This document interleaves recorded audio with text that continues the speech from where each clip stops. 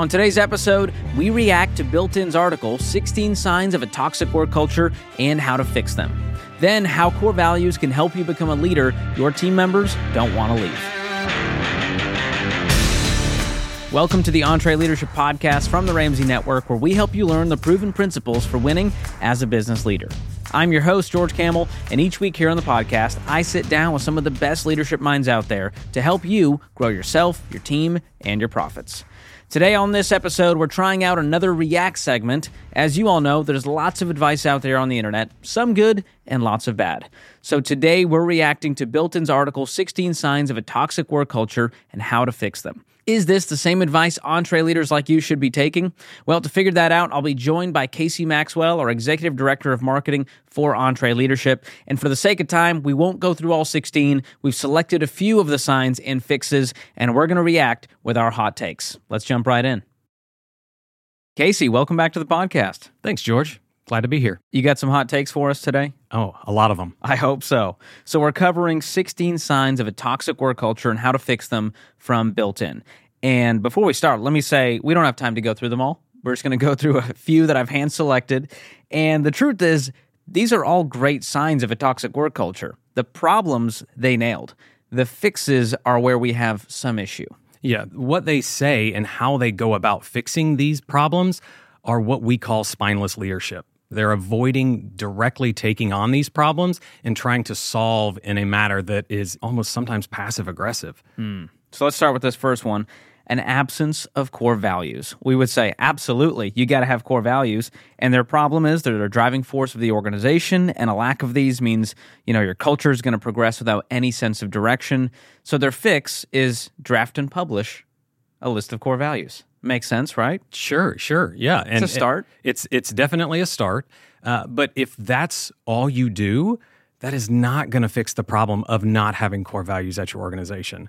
So if I take this to my home, to my family, and I say, I want to draft core values for my family, and I bring the family down, sit them down and say, all right, guys, we have a core value. We tell the truth.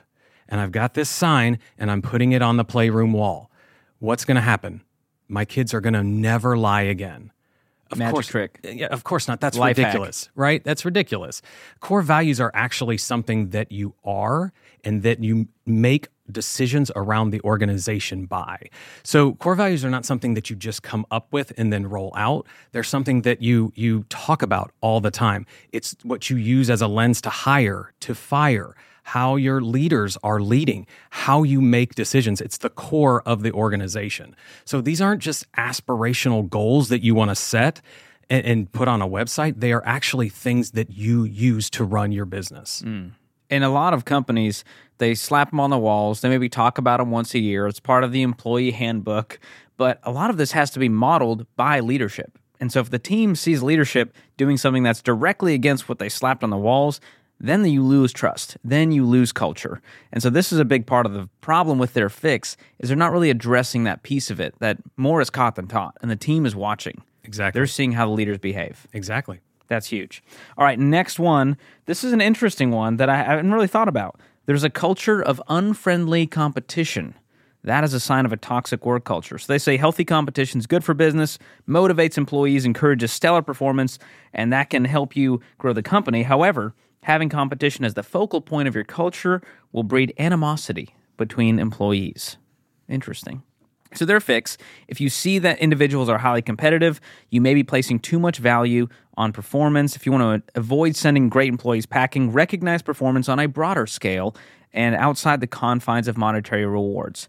It sounds like we're saying, hey, let's give the team a trophy. Yes. This feels like my third grade soccer team. We never won a single game, and yet we all got the participation award and made us all feel good. Yeah, if you hire top performers, that's what you want. You want top performers coming into your organization to help move you forward.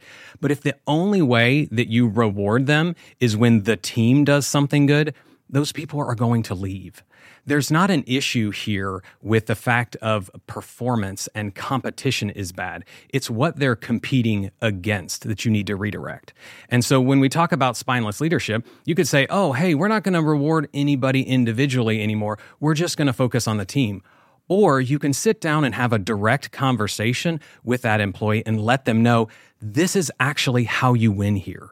The way that we do that is through KRAs, so key results areas. So you sit down, it has 3 different things. These are the key things for your role that is going to help you win. And we actually have a line underneath it that says what winning looks like, right? So that they are very clear of what it means to win. And if you see them competing and trying to tear other people down, you don't say, oh man, I've created an unhealthy culture of competition. I need to reward the team. No, you bring that team member in and you have a conversation with them and say, that's not the way we do it here. We have a highly collaborative team and you need to get on board and kill this KRA, right? So that is how you funnel that competition in the right way. You can also do some fun things. The spelling bee. So we do very, very fun, silly things to channel some of that competition. You should go on our Instagram and check out the latest spelling bee video that we have on there. If you're thinking about a spelling bee, you're probably thinking about the way we do a spelling bee wrong. Like, it is crazy. We divide the team up into different colors and sections, and people are cheering. They have mascots, people, and they're spellers. We have winners and we have losers. We have monetary rewards, and it's so much fun. And everybody is super competitive, but it's so much fun at the same time. And so if no one's feelings are hurt at the end of this. No. I mean, I was a little sad we didn't win. I would have loved that dessert truck, right?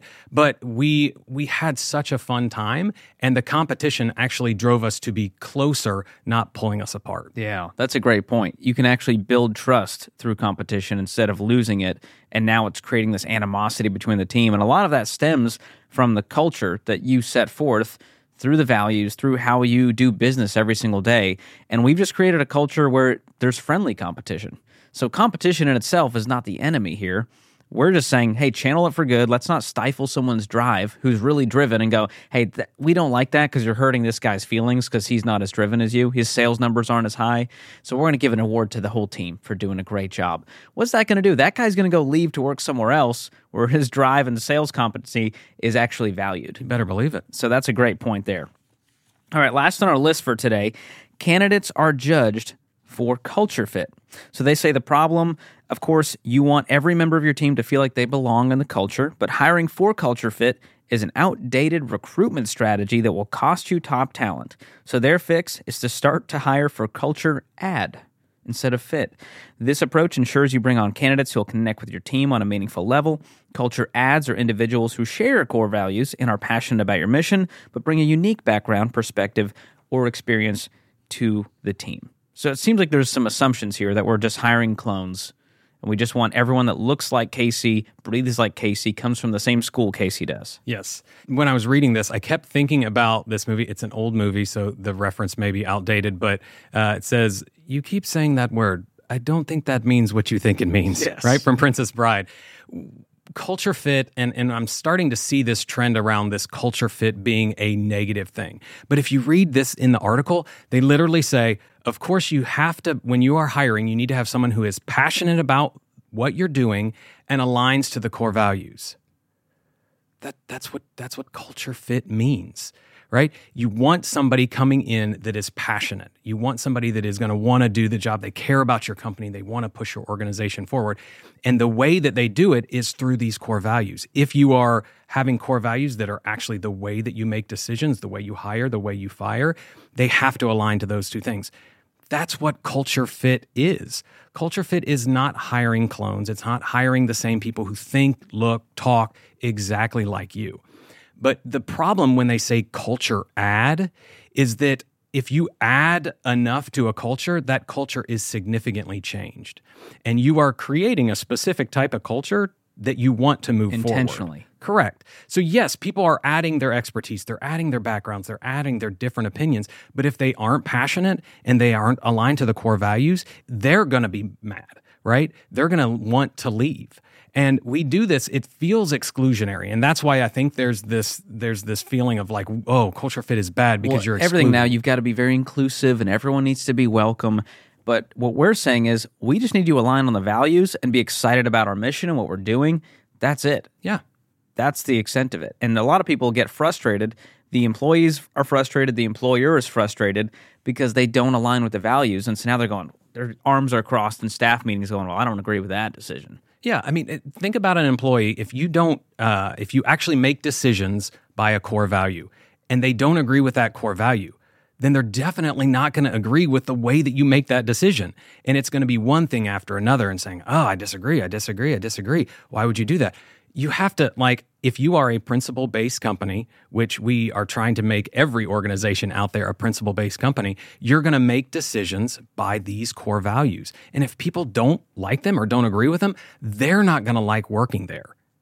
And one of the keys, we're talking about signs of a toxic work culture. If you want a toxic work culture, just have people who don't really align with your core values and see what happens over time as they start to gossip and they start to get bitter and resentful. And you're never going to keep those employees. Eventually they leave. And even worse, they stay. Yeah, they stay. That's the worst part. They stay and they just spread this dissension throughout the organization. When they're mad about something, then they pull in a couple other people. Let's talk about, well, I'm mad at this. And it just spreads throughout the organization. And it's just terrible. Yeah. Well, there's a lot more signs in here, and you can go read the full article if you're interested in that. Again, they nailed the problems, but we just have a little different take on the solutions. We want people to take a stance and not be spineless leaders. That's what this all points to. Yeah, don't try and solve a problem by not engaging with the team member. Almost all of these, the leader's responsibility is to sit down and have sometimes a difficult conversation with the employee versus changing the way that you do business versus talking to them. Well, Casey, enjoyed having you on for your hot takes on this React segment. Thanks for being with us. Thanks, George. Hope you all enjoyed that React segment, and even if you didn't, we want to hear your feedback on these. So call us and leave us a voicemail at 844-944-1070, 844-944-1070. Looking forward to hear what you guys think. All right, coming up next, how core values can help you become a leader your team members don't want to leave. It's coming up right after this. Hey, folks, I started Ramsey Solutions on a card table 30 years ago. Over that time, we had too many different systems, and they slowed us down. That's why we now use NetSuite. NetSuite works for us, and it'll make a difference for your business too. Whether you're just starting out or you're well on your way to becoming a multi-million-dollar company, NetSuite can scale with you to help communicate across departments and plan ahead better. See, you know your day-to-day forward and backward, but stuff like analytics, accounting, human capital management, all that might be another story. Or maybe you're not tech savvy. Well, all that's okay. NetSuite will help your company in your situation increase your speed. More than 37,000 companies use NetSuite to know their numbers. And right now you can download NetSuite's free KPI checklist designed to give you consistently excellent performance at netsuite.com/Ramsey. That's netsuite.com/Ramsey. All right, welcome back. I'm about to be joined by our guest today, Ken Coleman. He's a Ramsey personality, #1 national best-selling author of the book From Paycheck to Purpose, and host of The Ken Coleman Show. Now, at EntreLeadership, we teach business leaders the importance of core values and how to create them. So we're excited to have Ken on today, not only to talk about core values, but how to create them for yourselves. Let's get to it. Here's our conversation. Ken, welcome back to the EntreLeadership Podcast. You're no stranger to it. How you doing? I'm doing great, man. It's always fun to hang out with our Entre audience and hang out with you. Well, you've got your finger on the pulse on what's happening in the job market with leadership, and one of the main issues we're seeing is people that aren't aligning with their values. They're saying one thing, they're doing another, and so we wanted to bring you on to talk about the power of core values, how they help you become a great leader, and how they help employees stay when leaders are in a spot where they are saying what they're doing. So I've heard you say before that people are quitting today because of leaders, not because of companies. Yeah, I think that's right. We have to personalize the problems that drive people to quit. And so the statement, people leave leaders, not companies, is doing that. It's personalizing it. Now, there's two buckets of blame here, if you will, within that statement. One bucket is a leader did something harmful, right? Maybe they said something. Maybe they treated someone poorly in a sense of overlooking them, rejecting them, and not handling them the right way, didn't communicate clearly, and just kind of pushed them out, kind of like the really bad passive-aggressive breakup, right? These are examples of a leader doing something incorrectly or wrong. Doesn't always mean morally or ethically. The other bucket is what the leader didn't do. So the first one, I think we all immediately go to that when I hear with that statement. Well, people leave leaders. Well, the leader did something wrong. Well, that's part of it. But I think maybe even one of the bigger problems is that second bucket, this idea that it's people leave a leader because the leader didn't invest in that person. The leader didn't truly love that person. I think those are your two culprits in that bucket. And I think that that's the bigger problem, but it's not the one that's top of mind.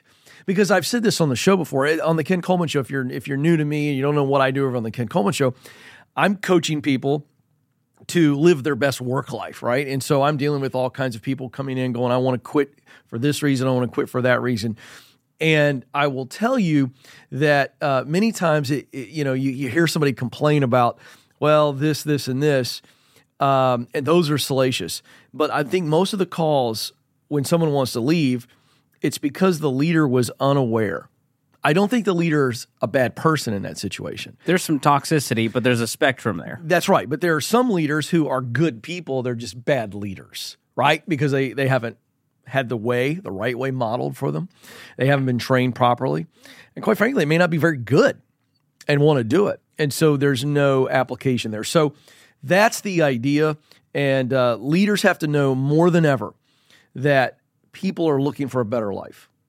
And so when they're working for you, they want to know that you see them, that you value them, and that you will invest in them so that they can advance. And if they don't feel that, trust me, they're going to begin to look elsewhere. Mm-hmm.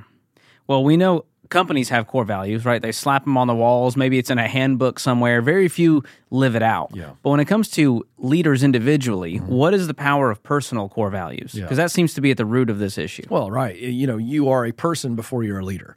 And so the way you lead within a company or the way you lead at the top of the company, if it's your company or you're in senior leadership, has to come from your personal values.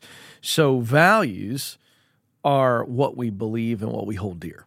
Okay, so what we believe, these will be principled stands, some moral, some religious, whatever, and then what we care deeply about. And so values determine our actions. Someone could say, I value this, this, and this, but if their actions don't mirror or they aren't congruent or parallel to or supporting these statements, then we know that, well, this is just an image thing. You're putting out this branding idea, but that's not what you actually believe or hold dear because your actions say otherwise. And so to get underneath desired action, so as a leader, you say, okay, this is how I want my team to perform, or this is what I want our company to be about. You first must look inward and say, what do I value? And really be honest with yourself because, again, your actions are already the evidence. So underneath your actions go, ooh, I may value something that I really don't want to value. I need to change that. Or if I go, this really matters to me, but I'm afraid to put a stake in the ground and I need to start doing that so that my actions are bolder and better. That's why we look inward to what do I believe strongly and what do I hold dear to me? And so that's why we look at personal values first for a company, a leader to then go, okay, this is what I want our company values to be. Now, a lot of company core values, we say here at Entree Leadership that they're not aspirational. This is who we are from day one. Right. Does the same apply to personal core values? Yeah, of course. I mean, you go, okay, this is who I want to be. So, for instance, I have 3 kids. You're newly married. Hopefully, we have a lot of little camels running around. I just always like saying that. And you and Whitney, at some point, as parents, you'll go, okay, this is how we want to parent. Not just the kiddos, but like how you want to be as a dad, and you'll draw from experiences and then also, kind of that desired future as you look out and you go, okay, this is what I want my kids to say about me and think about me and all this kind of stuff. So same thing in the personal life. We have to go, who do I want to be? And then make some decisions and go, okay, I value this now because I want to value it later. So therefore, as my good friend and mentor John Maxwell said, you make the big decisions early in life, and then you spend the rest of your life managing those decisions. So the decision's been made. I'm going to be faithful to my wife. I'm going to be consistent for my kids, whatever the big decision is. And then now we just spend the rest of our days going, the big boulders have been declared. Now I've got to act in accordance to that. So for your own personal core values, was there a moment where you said, I got to put a stake in the ground and write something on paper? Yeah, sure. I mean, I think, my faith, grew up in a church home, my mom and dad in ministry. And, just like any kid with faith, you got to choose. Is this something you accept and believe, or are you not so sure about it, whether you grew up in a pastor's home or not? So for me, I made a decision very early on in my life that my faith was very, very important to me. My relationship with God was very, very important.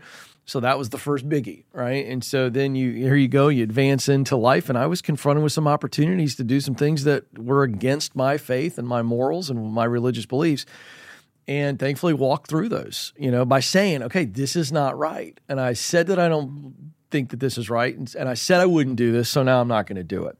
So that's early on. And then, then as I became a married man, it was like, hey, my wife, my relationship to Stacy, we committed on the altar that we're going to stay together. And I can tell you that, marriage is hard, but we're approaching 25 years married. It's amazing. And so, we decided faith, my family, meaning I'm going to be around my kids.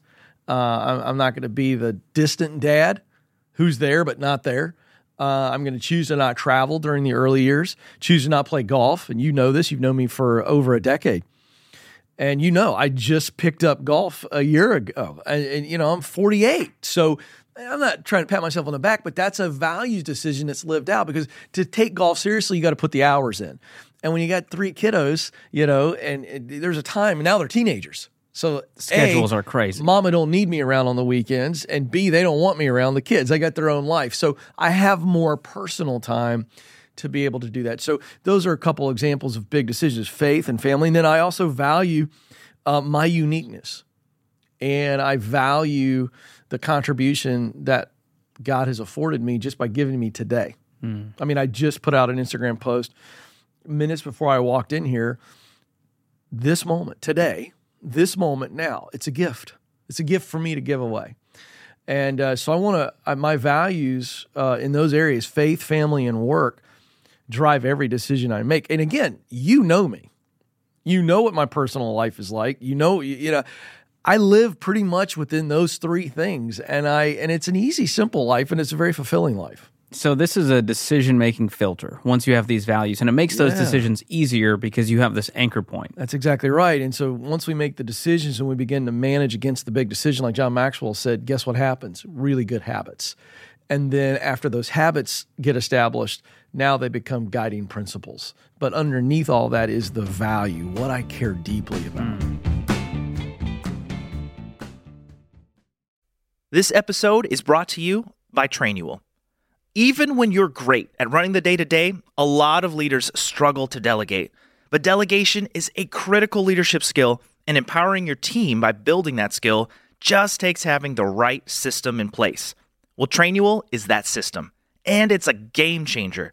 Trainual is an easy-to-use app that helps document and organize everything about your company in one place. Clear outlines for every role and responsibility, step-by-step training for all your SOPs and employee handbook content, an org chart and directory. You can build accountability tests. Employees can even use Trainual's powerful search to answer their own questions. Companies using Trainual are cutting training time and related costs by up to 75%. Get started with over 300 templates and their world-class support. It's time to get your entire team playing from the same playbook. Visit Trainual.com/Entree today for a demo and get 15% off your first year with code Entree15. That's 15% off at Trainual.com/Entree with code ENTRE15. In your EMS talk, Entree Leadership Master Series, fun exercise, would you humor me and let me be a part of it? Yeah, I love doing this. And I don't think we've done this together, have we? No. Okay. So we want to do it fresh. I want to surprise you. It's going to be with fresh. this. So here's the exercise. Follow along with me at home, all right? Okay. You can do I'm this nervous. in Should the I be car. nervous? No, it's really fun. And don't overthink this, all right? Okay. Here's the exercise. I want you to think right now of your favorite story You're going to have 2 or 3 pop in your mind. Pick one. So one of your favorite stories could be a novel, could be a television series or show, could be a movie, could be a Broadway play, whatever. You think of one of your favorite stories. You got it? Yep. You're locking in on it? Got it. You got it. Now I want you to think about the character in that story that you would want to play. In other words, the character that you admire, enjoy, have the deepest connection with. You got it? Got it. And then you're going to tell me why. All right, so here we go. I'm going to walk you through it. I gave you a little bit of time. What's your favorite story? Okay. Now, before I tell you, Oh, you're very neurotic. Is You're gonna there- have lots of follow-up that's questions. true. But is the point of this to help me define my own I'll core explain values? it in a second. Okay. Yeah, see, you're getting ahead. I'm I going was- to guide you, young grasshopper. All right. I feel good about What this. is your favorite story? Aladdin? Aladdin, fantastic. And the character that you most identify with, the character you would want to play in the classic story of Aladdin. I'm going with the namesake, Aladdin.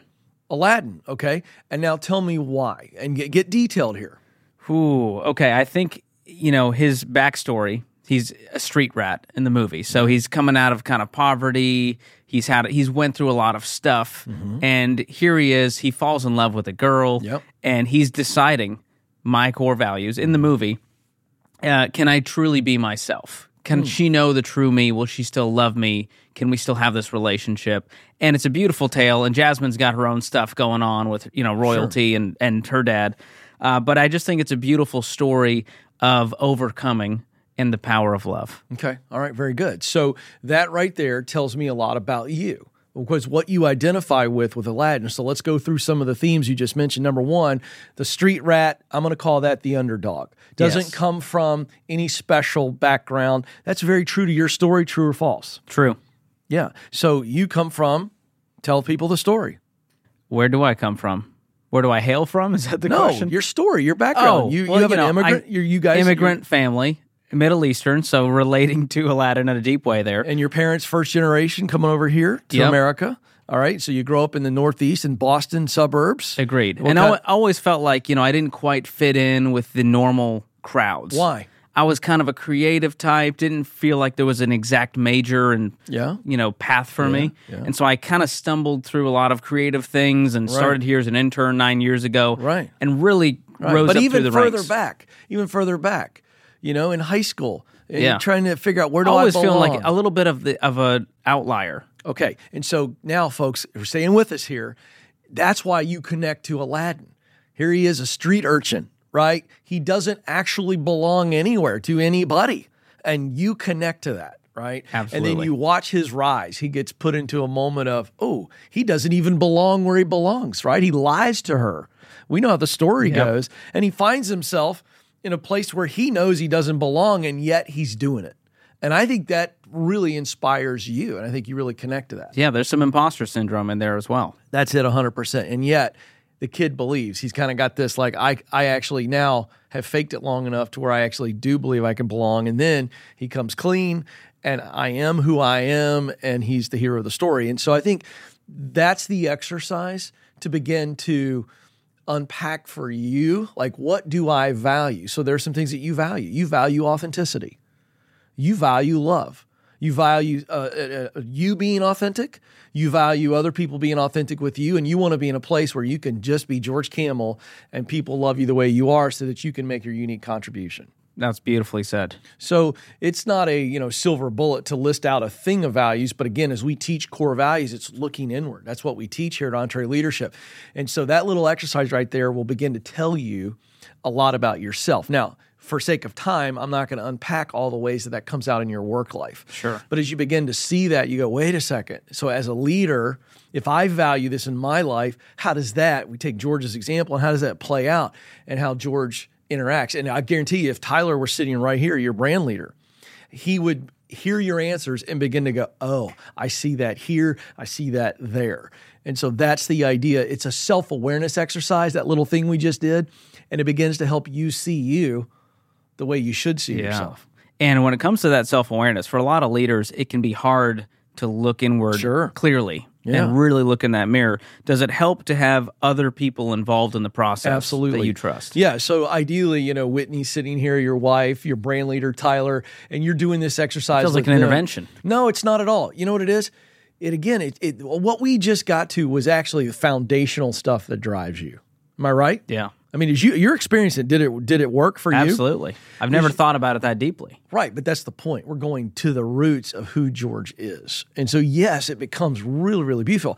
I think it's a wellspring, like, okay, this is at the core of who I am and what really drives me. So what decisions do I need to now make based on what I know I value, right? And so remember, we talk about values drive actions.